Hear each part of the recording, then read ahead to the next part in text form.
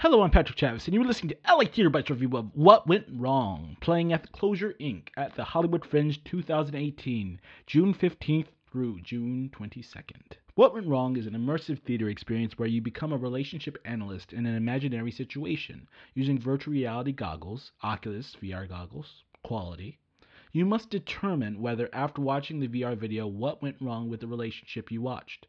Everyone is giving the situation from a different perspective, and then you're asked, what were the issues that caused the breakup?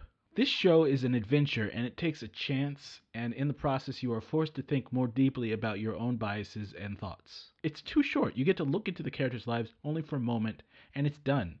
But it's actually a very interesting approach, and I would have liked it if the show was longer. The actors in this are good, and it's executed well. I think the fatal flaw is the length. What I would say is, as it's a missed opportunity into inserting the audience even further down the rabbit hole. Good concept, not fully realized. For some looking for a new experience, this will scratch that a little, but not much. 8.2 out of 10. A good show. Hi, LA Theater Bites listeners. We are now officially on Patreon. Patreon is an artistic funding site that helps media creators make a living on what they do. If you like this podcast, please check out our Patreon page and donate to help us make this podcast even better.